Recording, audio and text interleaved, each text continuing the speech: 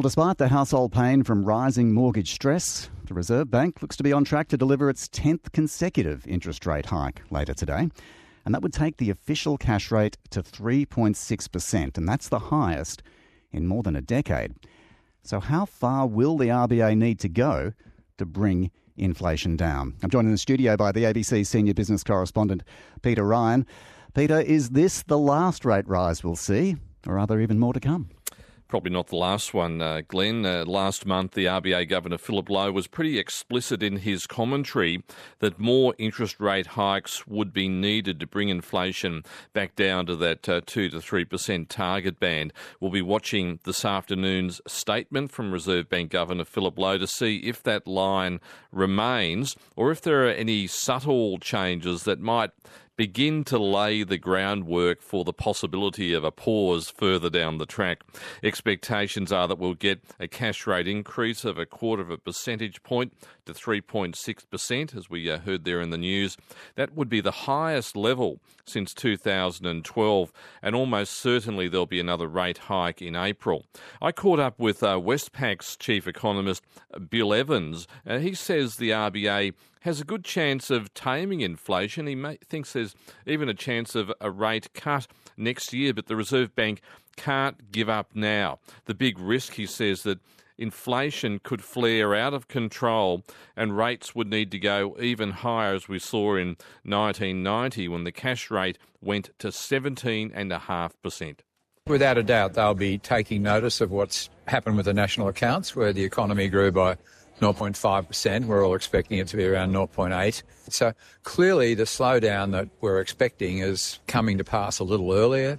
But I still believe that they have their main objective, which is to ensure that inflation comes down this year, and they need to stay the course. So they can't take their foot off the pedal just yet and not even signal that there might be a pause? No, I don't think that they will be wanting to send a signal that they're going to pause in April. I think that they'll be wanting to deliver on those 2 rate hikes that they talked about in February, and that'll be March, April, but they'll leave the situation open for May, because in May you'll get another update on inflation and they'll have a chance to review their forecasts. And the key forecast is that they don't believe that the inflation will get in the 2 to 3% band until mid-2025.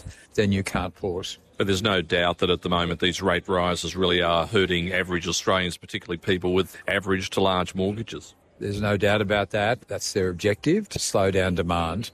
We think inflation will come down to 4% by the end of this year, and you won't get that unless demand has slowed substantially. And that's their objective. The Reserve Bank's got its job to do with controlling inflation, but what about fiscal policy? What could we expect in the May budget in terms of some relief for households? I think there would be targeted relief for households. And I think there's a very strong argument that targeted support for certain parts of the economy, given the pain that we've seen now emerging, is entirely justifiable. My view is that the Reserve Bank will get the demand story down enough to get the inflation story into line.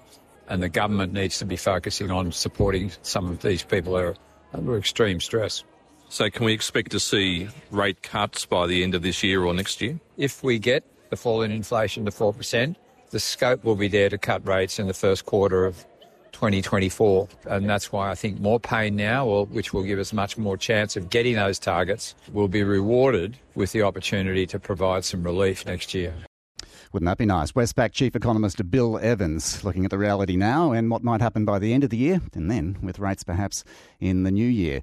You mentioned the chance of rate cuts, Peter Ryan. Is that a view shared widely by other economists? Yes, a few other economists have been talking about the possibility of rate cuts next year, probably necessary because, as Bill Evans said there, the Reserve Bank is wanting to slow demand in the economy quite dramatically to achieve that 4% inflation rate by the end of the year. Remember, the last official quarterly reading is 7.8%, so there's a very long way to go, and the Reserve Bank's job is to take the economy, I suppose, to the brink of recession and then pull it back and breathe life back into the economy with some rate cuts next year, which of course will no doubt be a lot of relief for households who are hurting out there at the moment. A delicate balance indeed. You heading down to the Reserve Bank today? Yes, we'll be down there this afternoon at 14:30 or 2:30 Australian Eastern Time, and we'll be watching to see if there are any subtle changes in that language, not expecting any major signals because the Reserve Bank wouldn't be